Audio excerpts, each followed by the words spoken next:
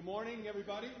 It's good to see all of you today, and we're going to begin this morning's lesson with a special video, a mini movie, about our brothers and sisters in Mexico. And this is a very sobering, eye-opening video, so prepare yourselves. But it's reality. Not too far from where we live, people lived in fear. And we have an opportunity on June the 12th to support our sister churches. 28 churches in the Republic of Mexico are counting on us to help them out. The majority of their financial support comes from themselves. But they given an opportunity to come to conferences like this weekend, the Youth and Family Conference, because of our support. And as you saw, the youth ministry there in Monterrey is being helped out by the church in Dallas. And is producing fruit and doing great things. But really want to see this video for us so we can open our hearts and see the reality of what thousands of brothers and sisters that live in Mexico are living through right now, today, in Mexico. So let's watch.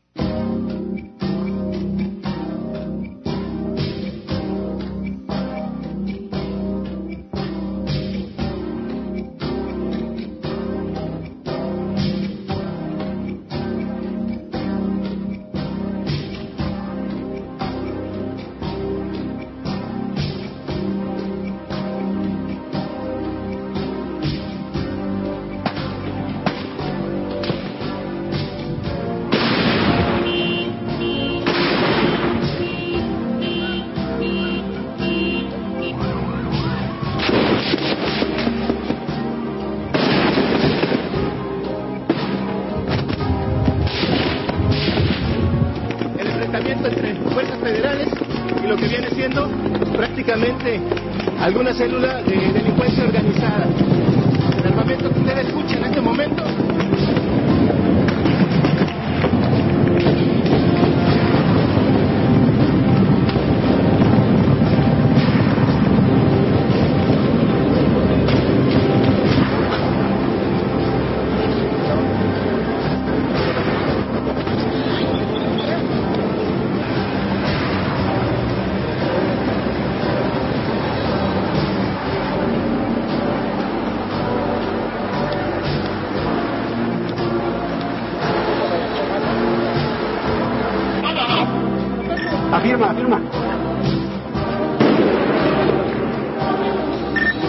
afirma, compadre, está tirando ordenadas.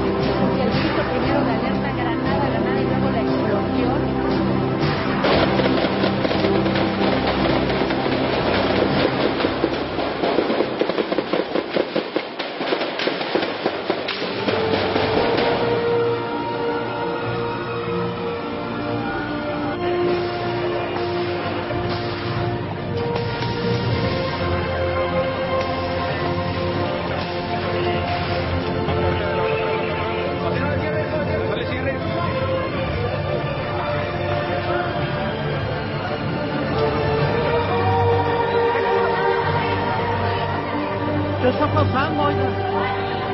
Oiga, ¿qué pasa? ¿Qué pasa?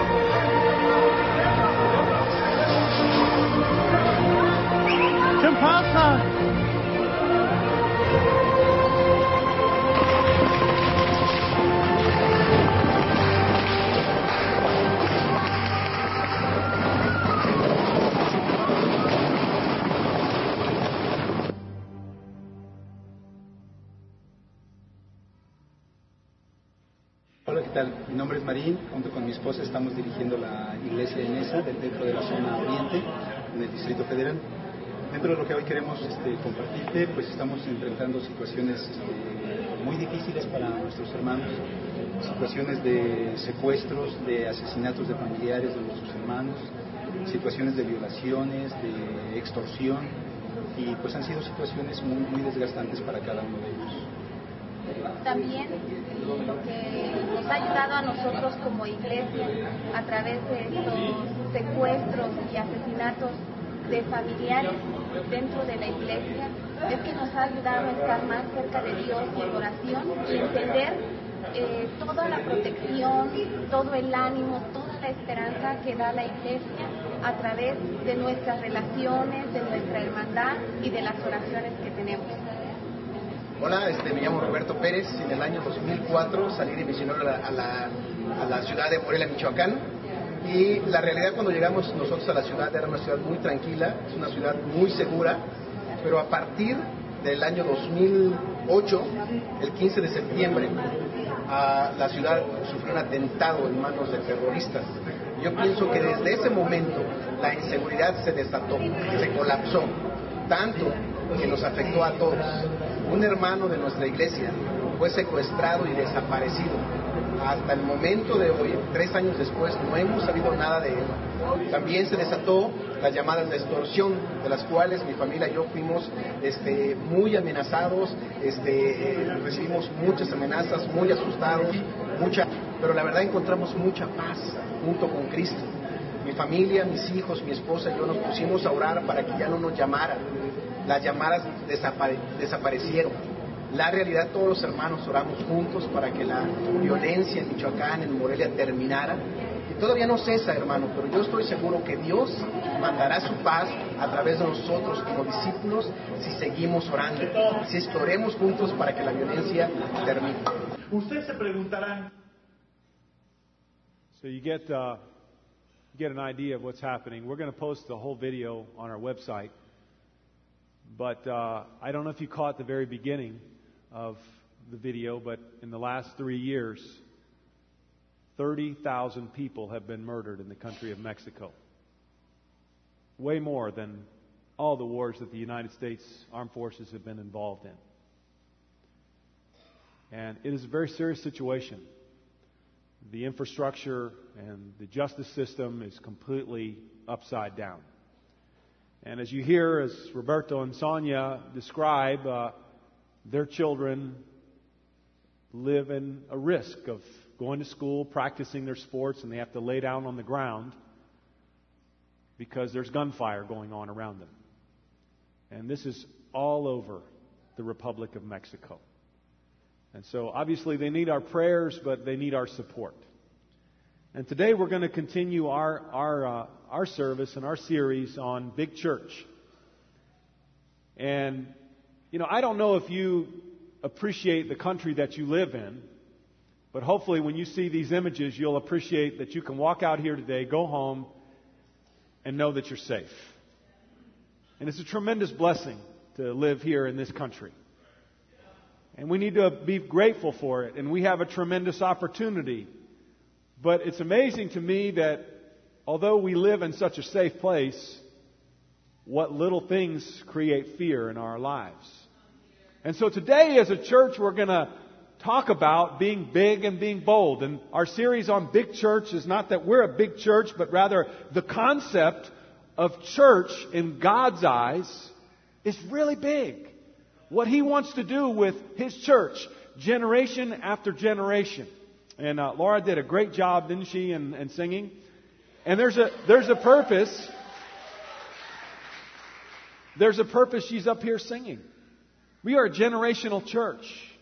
We are a diversified church, racially, in all aspects. That's what God wants. He wants diversity in His church because He wants to see everybody have the opportunity to get right. It's a big plan. But I don't know about you, what comes to mind when you think of church? When it comes to mind, when I was a little kid, we used to sit in church and with my family, and I remember getting pinched by my mom because I was carrying on with my brother. And I remember constantly at church, we always had to be really quiet. You couldn't talk in church. You had to be really quiet, and you couldn't carry on. And even in one situation, a friend of mine, he shared with me, his dad used to practice this thing called a brain duster. And it was a hard flick to the back of the head with the big finger, and it literally would get all the dust off of your brain. And this would go on in church. You know, some of us in our experience in church, we were growing up, remember being bored to death. You know, just, oh, I can't wait till this is over. Maybe some of you are saying that right now. What time is this going to be over? I got to go. I got to watch the Masters. Hey, it'll be there when you get there. It's only 6 hours of golf. But you know, a lot of things come to mind. But the reality is, more than likely, what we remember and what we know about church, it's a far cry from what it was intended to be here in the Bible. And that's the great thing about having the Scriptures, is we can go back and see what the real church, the local church in Jerusalem, was like in the beginning. And you know, men have died so that we could have this. So that we can not get sucked into this idea that church is this way or that way, but we can renew and we can revive what church was intended to be. And that's our intent. That's why we're doing this series. To revive us, to renew us, to get us thinking about God's intention and God's plan. What was the local church like in Jerusalem when it was first started? Well, we know it was a movement. And if you know anything about movements, movements do what? They move. Right? They don't stay still. And what was happening in Jerusalem, in the local church, when it began, it was moving. And it was heated. It was exciting.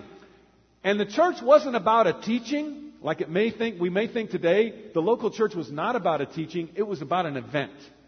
And we sing about it, and we're going to celebrate it in 2 weeks. But the sad thing is, most churches only celebrate the resurrection once a year. For the local church, it was the event. It was all they talked about. And we're going to see that in action. The local church was not an institution. It did not begin in tradition. There were no Bibles in the early church. And there were no buildings.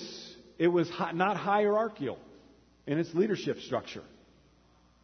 But it had a very clear message about Jesus and about the resurrection.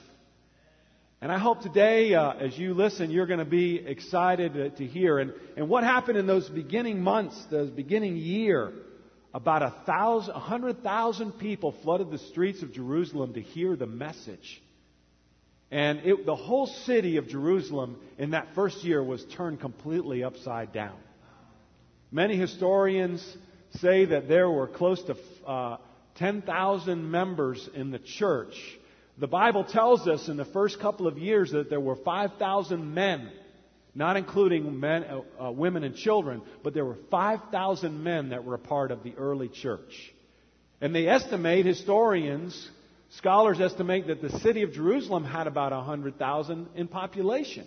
So it was 10% of the population, some scholars estimate, were members of the early church. And you know, one thing about religion, and this was the message of all religions have rules, all of them.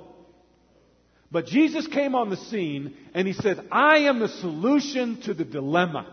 I am the answer. I am the way and the truth and life. Why? Because He offered forgiveness for all those broken rules. No one else taught that. Every religion teaches about, you got to obey the rules. You got to do this. You got to do this. And Jesus is saying, yes, you need to do what's God's will and you need to obey, but I'm going to give you forgiveness if you fall. I'm going to forgive you and give you a new beginning if you've made a mistake. I don't know what your life was like, but you know, when I was 21 years old, I'd made a pretty big mess of my life. And the message of Jesus meant so much to me that I could start over. That I could learn again how to live my life. And forgiveness meant everything to me. Because I'd hurt a lot of people. And the one person that I hurt most was my Father in heaven. I knew it. I didn't know a lot about the Bible, but my conscience told me I am doing a lot of damage in my relationship with God. And so Jesus came to fix that. Opening day, as we talked about, what happened on opening day? 3,000 people that very first day. It took all day to get all those people baptized in one day. They went from 120 members to 3,120 members in one day because of the message. So it was hot. Soon after that, as I shared, 5,000 men. It was explosive what was happening in the church in Jerusalem. And Peter and John, they were arrested, kind of going back over what we talked about a few weeks ago. They were arrested and they were set free. And they still smelled like jail. You know how, when people get out of jail, they still have that look and that smell. They still smelled like jail. They went back together and met with the rest of the disciples. And they prayed a prayer. You remember what we did a few weeks ago? Those of you who were here, we prayed that prayer. And this is the prayer that they prayed in verse 29 and 30. Now, Lord, consider their threats. Enable your servants to speak your word with great boldness. Didn't boldness get them in trouble? Here they are praying for more boldness. And then they said in their prayer, stretch out your hand, heal and perform miraculous signs and wonders through the name of your holy servant, Jesus. As a country today, would you say we're bold? Boy, we are getting dumbed down and numbed out. Our biggest concern today in this country is we don't want to offend anyone. Right?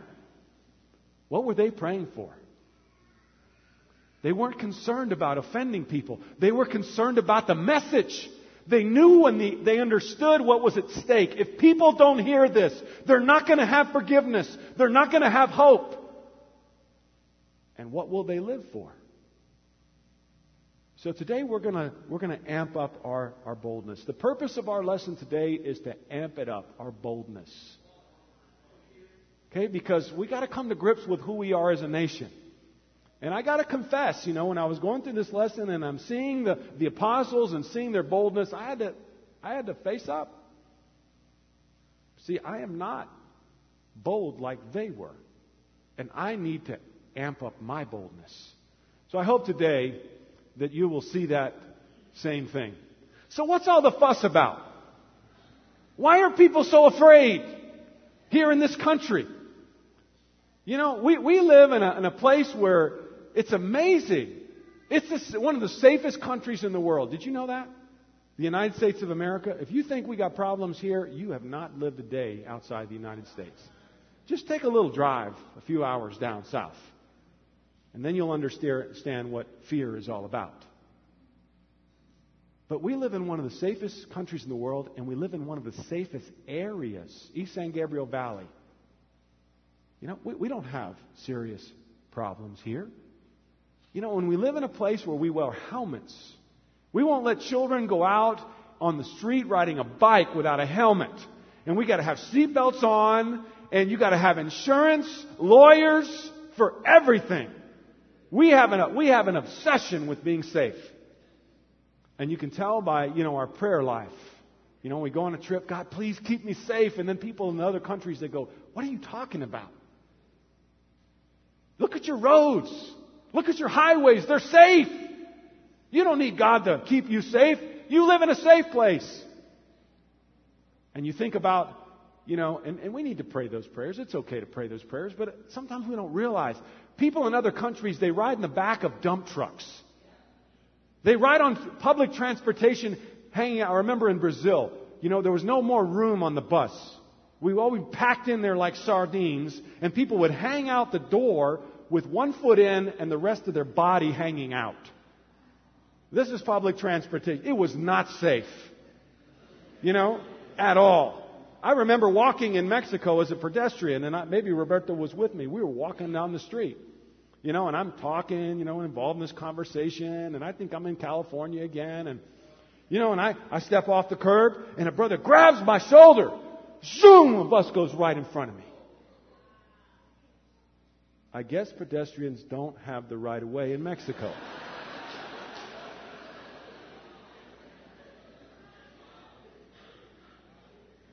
Yes, it was a near-death experience. Imagine going down to help the church and get hit by a bus. When you go down there, yes, you need to pray. Bless, bless, bless. Help, help, help. Bless, bless, bless. Help, help, help. But not here. What we need is we need to deal with our fear. Is it real?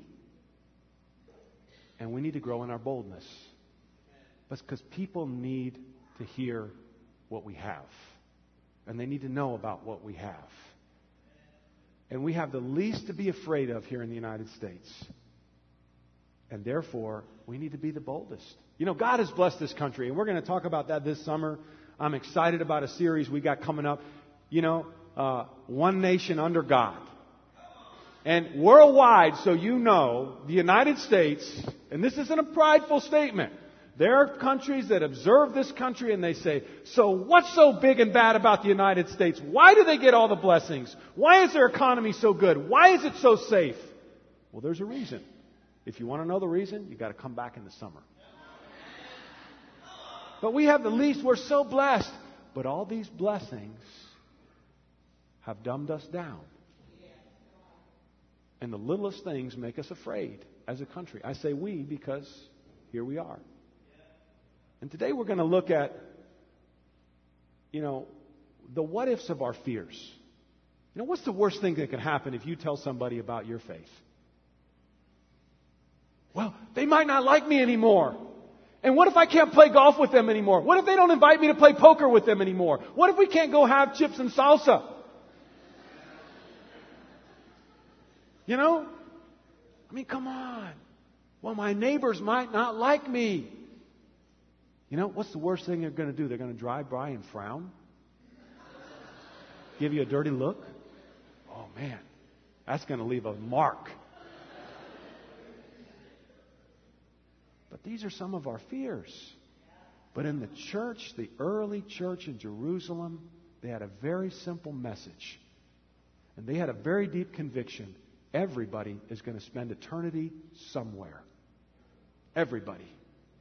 And the big question is, where are they going to spend it? See, the early church knew that. They understood that. That's why the resurrection was so significant. You don't have to be condemned. There's a way out. There's an opportunity. There's hope. And their message and their focus was eternal as a church. And we are so blessed here in the United States, we've lost our edge. And this isn't just our church, the Lighthouse Church. This is a lot of churches. Lost our edge. We've got to be politically correct in the way we talk and be very, very careful not to offend anyone. Think about that. And what's at stake if we don't say anything? And you know, living here in the United States, we don't need to feel guilty about the blessings. If God's blessed you, you don't need to feel guilty at all. But you need to be responsible. Because with blessings come a responsibility. Because we live in one of the richest countries in the world, because we live in one of the safest countries in the world, what do we need to do for our brothers and sisters in Mexico and in Central America? We need to help them out. And we also need to realize what a blessing that we get to live in a safe place, so we should take advantage of it, right? I can speak freely about my faith. It's in the Constitution. I have a right to share my faith. Wow, what a blessing. Do you know in the Middle East you can't do that? It's illegal to talk about any other religion besides the Muslim religion. You can't do it. You can't talk about religion at all in China. It's illegal. In Cuba, in North Korea, it's illegal. You can't do it. But here we are blessed. So today we're going to amp up our boldness, but we need some inspiration. And we need to look at the history, you know, and as we talk about it, we're going to look at the book of Acts, Acts chapter 5 today, and give you a little context. Things were heating up in Jerusalem at this time. Chapter 5. Thousands of people are streaming into the city of Jerusalem, partly because of their feast and partly because of the message. The apostles were given the power to heal people. Literally. They were healing. Now, these healings had a purpose. And don't misunderstand, the same people that were healed eventually got sick and died anyway. Okay? There's nobody still walking around today that was healed in Jerusalem at that time. The healings had a purpose. It wasn't like the Green Mile, where they couldn't die because of the healing. No, it was nothing like that. The healings had a purpose. The purpose of the healings were to draw attention to the message of salvation that Jesus brought and that the apostles were teaching. And so the Pharisees and the Jews were pretty upset about what was happening. And there was a very delicate balance of power in the city of Jerusalem. And the power was the Romans were in control. They had power over all of Palestine. And they bargained, the Jews had bargained peace with the Romans, a peaceful existence. They were going to let them keep the temple, let them worship. It was a political agreement that we're not going to stir things up. We don't like that you're here, but we're going to accept that you're here. And then the Romans said, well, we're not going to kill you. And we're not going to destroy your temple. And so it was a peaceful, but this Christian group came in, man, and they stirred things up, and it really created a stir, and the power balance was in jeopardy. And so they were very concerned. There was danger. So where we're going to pick things up is in the book of Acts. And Acts is a historical book, and that's the thing about we're going to see in this book is that we're not reading a bedtime story. This is a historical account written by Luke, a doctor. And it gives great detail. And Christianity is not, once upon a time, and I had this vision, and I got this insight from God directly. No, this is history. And you're going to see how it is much bigger and much more powerful than any other message that's been passed down. And we're going to read that. So what they did, because of this threat of the balance of power, they got all the apostles. First they started with Peter and John, and then the next time around, they got all of them. And they arrested them, put them in the city jail overnight. And they were going to have a hearing the very next day. But during the night, an angel of God came, opened the jail, and turned them loose. The very next morning, they're back at it again, preaching the Word of God and teaching about the resurrection. And so we're going to pick it up there in that part and hear about what happened. Acts chapter 5, verse 27 and 28. The apostles were brought in. Now, they were set free by an angel, and then what the scriptures tell is that when the next morning they looked in the jail, there was nobody there, and they heard that they were back at it again, preaching in the temple courts.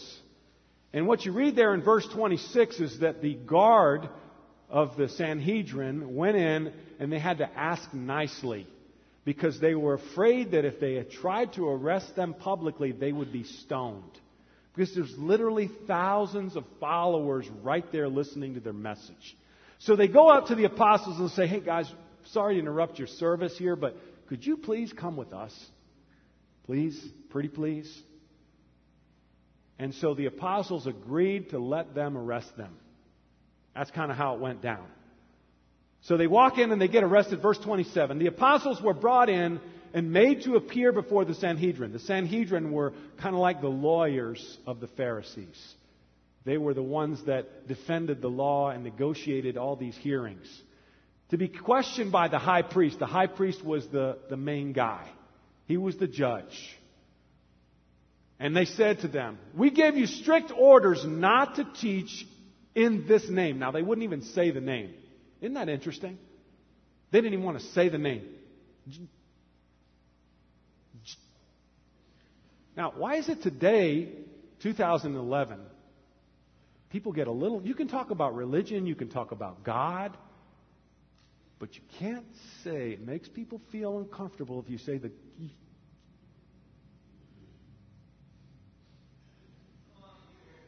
Don't say it. Jesus!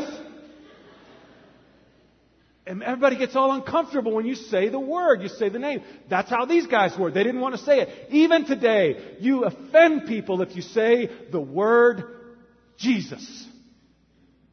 And so they go on. We told you not to teach in His name. Yet you have filled Jerusalem with your teaching and are determined to make us guilty of this man's blood. Really? We're trying to make you guilty? Peter's like, hey, I was there at your house, Caiaphas. It just happened. It didn't happen years ago. It happened 2 months ago. I was at your house when you arrested him. I was at your house and I heard the whole thing. Yes. And look what Peter says. Peter and the other apostles replied, we must obey God rather than human beings. The gospel of our ancestors raised Jesus from the dead, whom you killed. And you could imagine him pointing the finger at the Jews. You killed him by hanging him on a cross. Oh boy. It's heating up now. And maybe some of the other apostles are like, Peter, easy. Okay, these guys aren't playing anymore. Tone it down. Now Peter is on fire. And look what he said in verse 31. God exalted him to his own right hand as Prince and Savior, that he might bring Israel to repentance and forgiveness and forgive their sins. We are witnesses of these things. And so is the Holy Spirit, whom God has given to those who obey Him. Now, again, we're not talking about once upon a time. Peter is standing there. Listen, guys. This isn't some message. This isn't some teaching from out in the countryside. This happened. You crucified Him. You know He was raised from the dead. And you're trying to dumb it down. You're trying to squelch it. We can't. Why was the resurrection so significant? Because it means everything that Jesus was saying was true. It meant His whole ministry was true. They came to that conviction. This is of God. This is the eternal message. This is the most important message of all time. That's what it meant. And it wasn't just the 12 apostles. There were hundreds of witnesses, eyewitnesses of Jesus' death. And they saw Him walk around in flesh and blood after His resurrection. And that's what makes Christianity so different. It's not one guy telling a story of a vision that he had. Christianity is about many witnesses. Anytime you take somebody to court, what do you need? And if you've got several witnesses, case closed. It's the truth. He's going to jail. It's done. Right? That's all you need. Why do we doubt? Why do we put a question mark on the message of Jesus when we've got eyewitnesses? We've got history. We've got people who were there. They were giving the testimony there and saying, this isn't some fantasy. This isn't some bedtime story we've been passing down. This is fact. This is truth. We saw it. We were witnesses. We were there. There was no way to stop them. And we need to see and have a conviction about what we follow. This isn't an insurance plan in case you get sick with cancer. And you got an out. Oh, I can go to heaven. I believe in Jesus. No, this is the real deal. And we need to talk and walk like we believe. This is it. This is the message. These were our brothers. And then this is what offended them. And so is the Holy Spirit.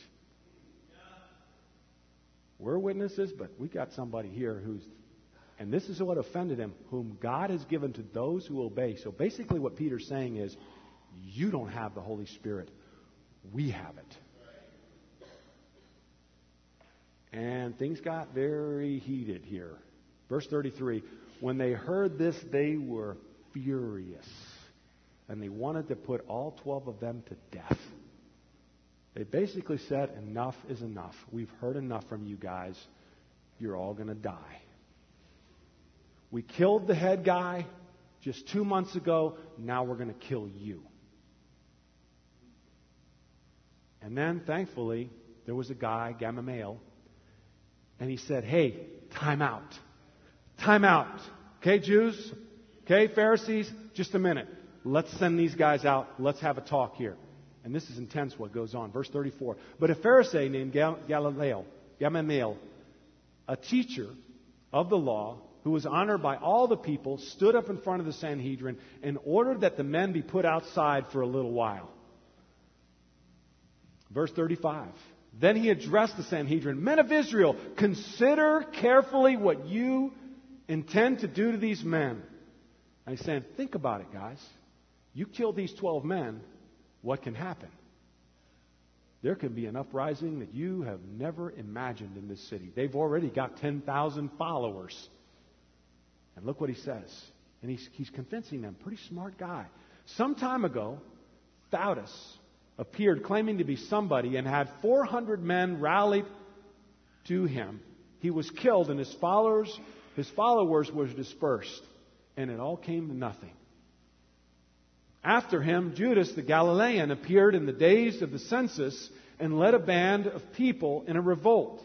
He too was killed and his followers were scattered. Now he's using logic and reason here.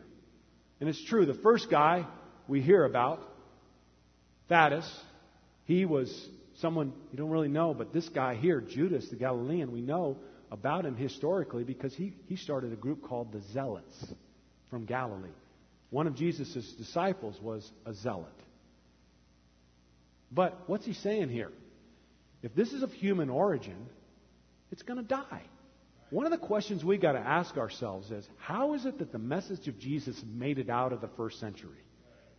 How is it that in 2011 we're still talking about Jesus and that a third of the world's population believe there's a connection between God and Jesus?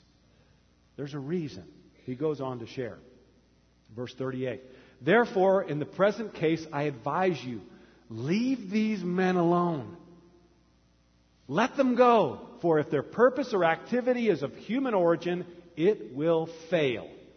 Verse 39. But if it is from God, you will not be able to stop these men. You will only find yourselves fighting against who? God.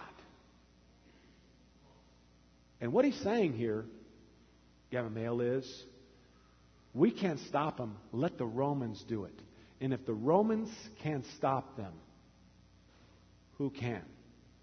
Now understand, the Roman Empire was probably historically one of the strongest empires to ever exist.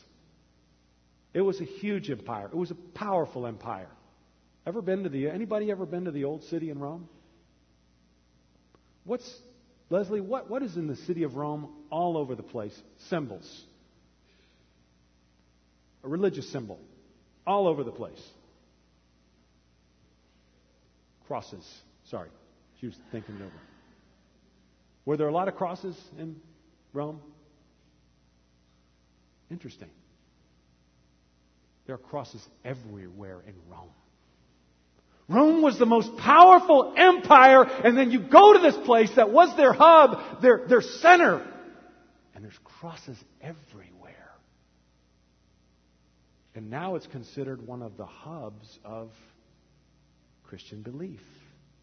What does that tell you? Yeah, Christianity outlived the Roman Empire.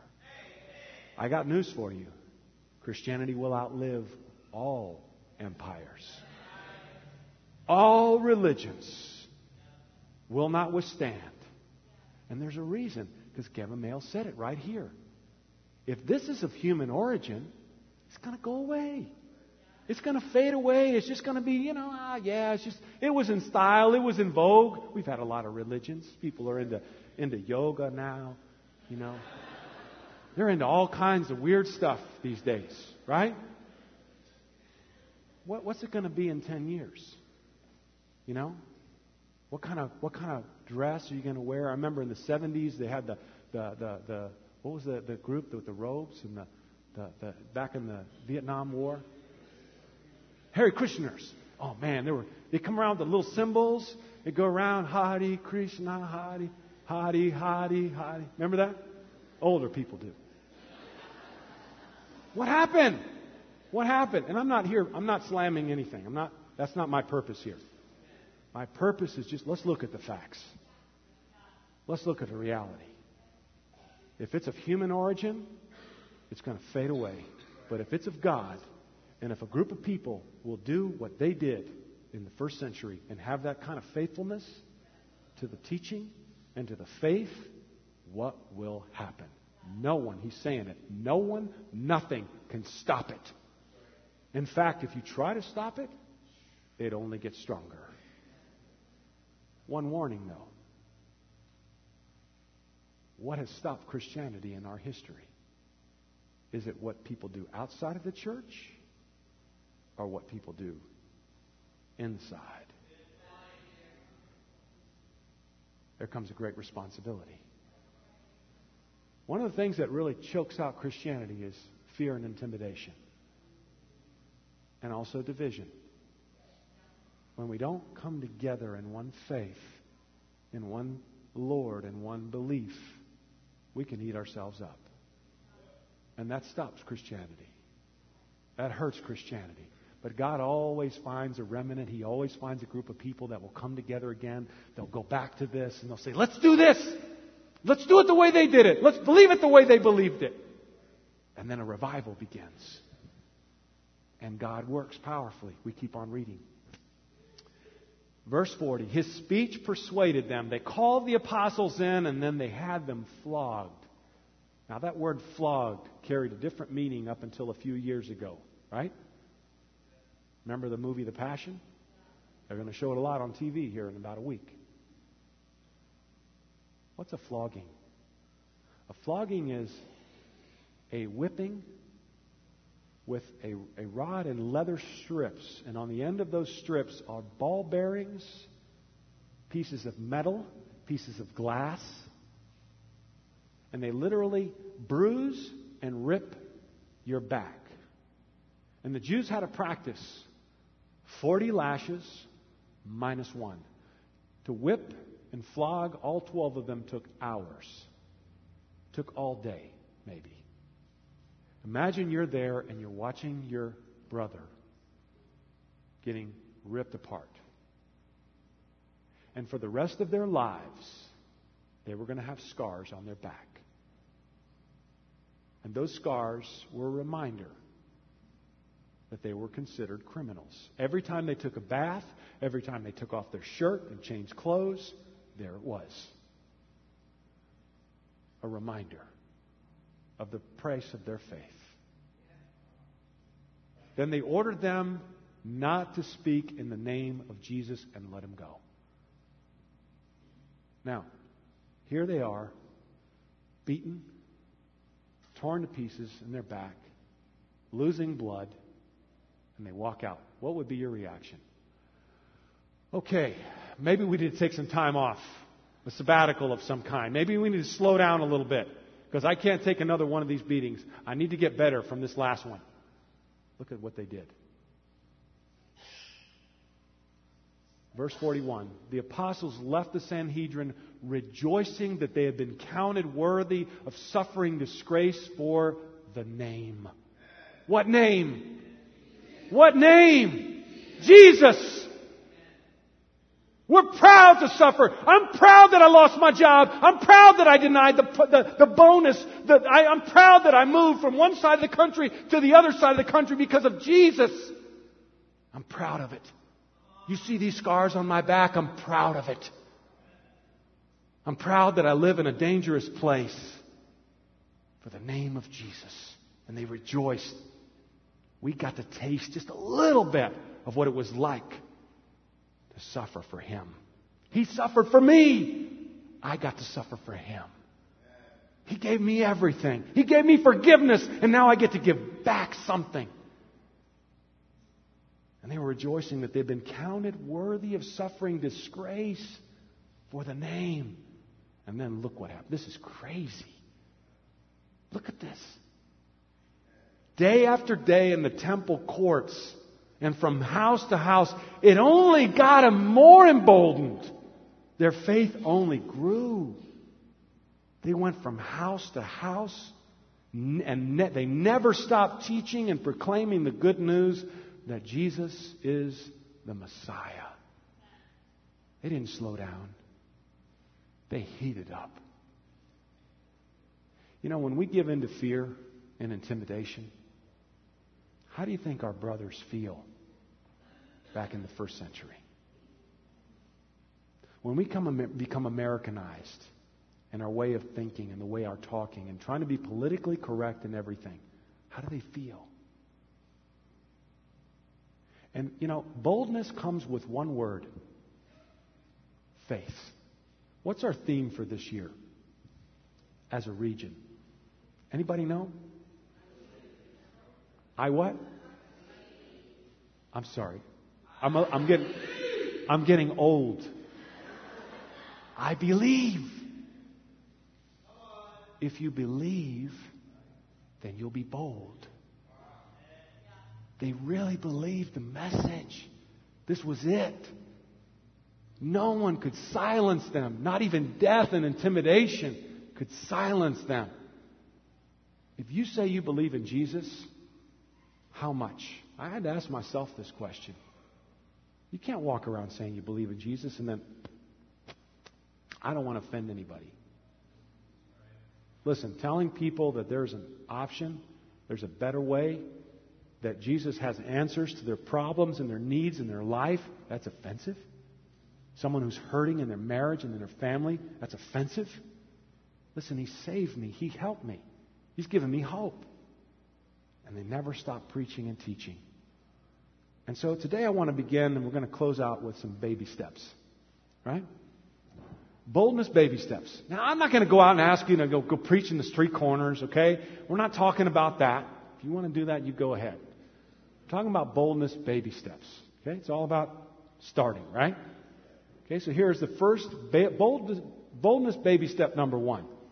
Bold is deciding to say something when it would be best to say nothing.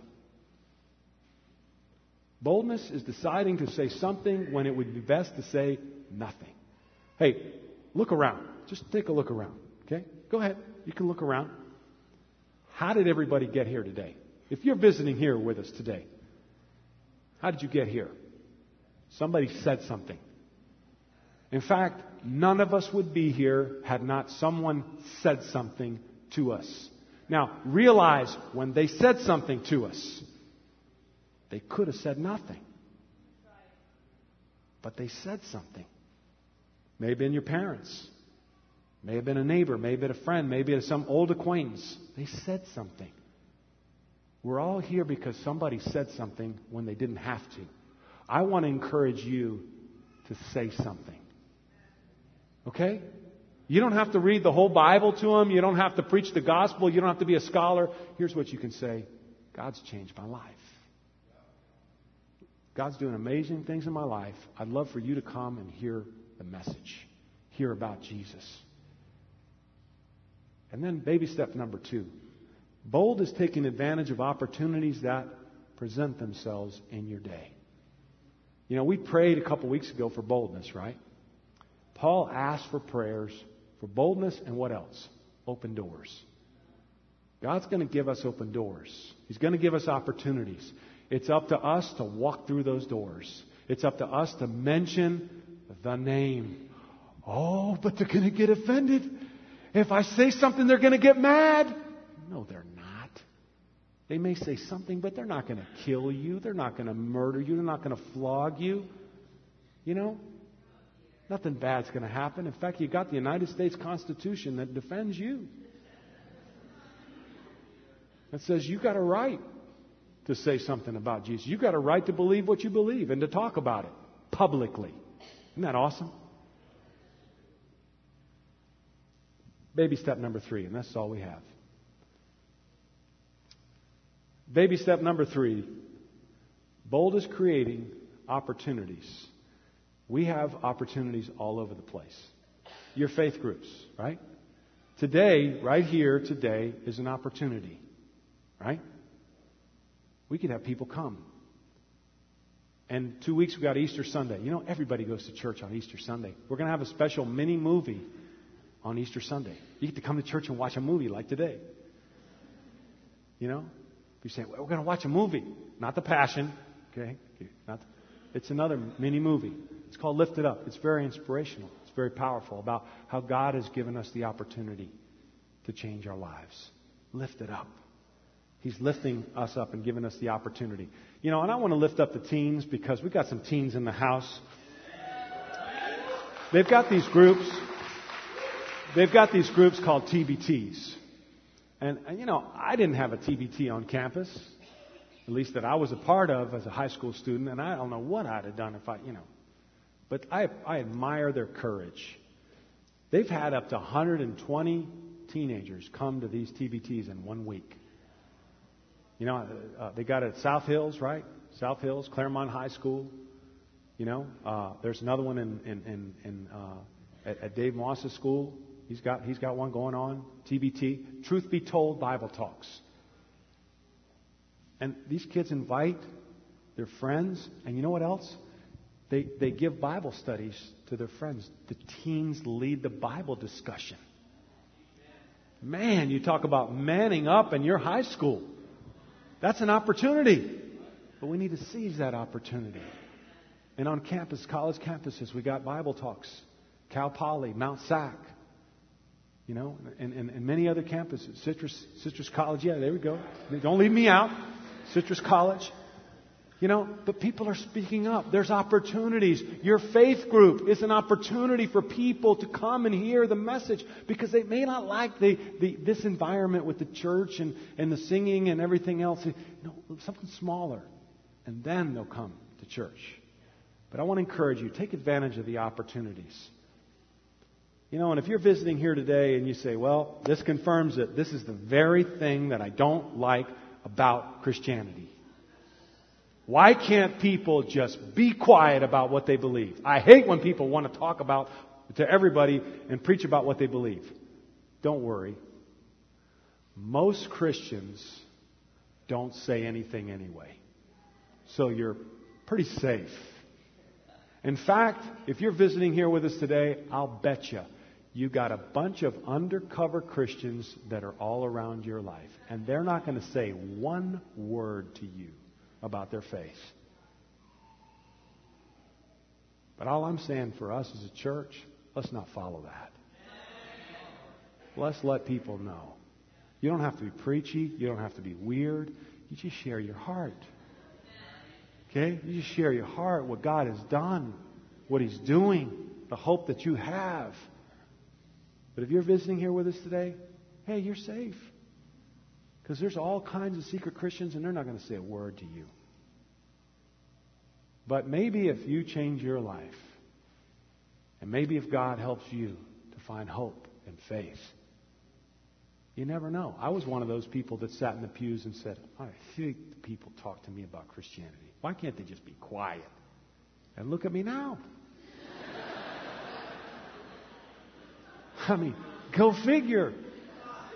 I'm a preacher. Doesn't make sense at all. That could be you. Faith can do amazing things when it's in you. Let's close out with this scripture. John chapter 3, verse 16. A very well-known scripture. But we're going to celebrate the communion now. And it says, For God so loved the world that He gave His one and only Son. See, God loved the world. He gave. He gave. He gave to you His Son. Not to the world, to you. He gave His Son. That's why the apostles were so bold. This message rocked their world. This message changed them. That they were willing to do anything, go anywhere, live in Monterey, live in Juarez. Last year, 3,100 people were murdered in Juarez. It is one of the most dangerous cities in the world. And we got brothers and sisters. They could leave. They're free to leave. They could move wherever they want in the Republic of Mexico. They are staying there. Why? Why would they stay there? Why would you stay there? Because they believe the city's lost. And this message needs to go out to the rest of the city. So whoever believes in Him shall not perish. You don't have to die and suffer eternal consequences for all your sins. You can be forgiven. You can start over again and live a new life. Let's pray for the communion. Our Father God,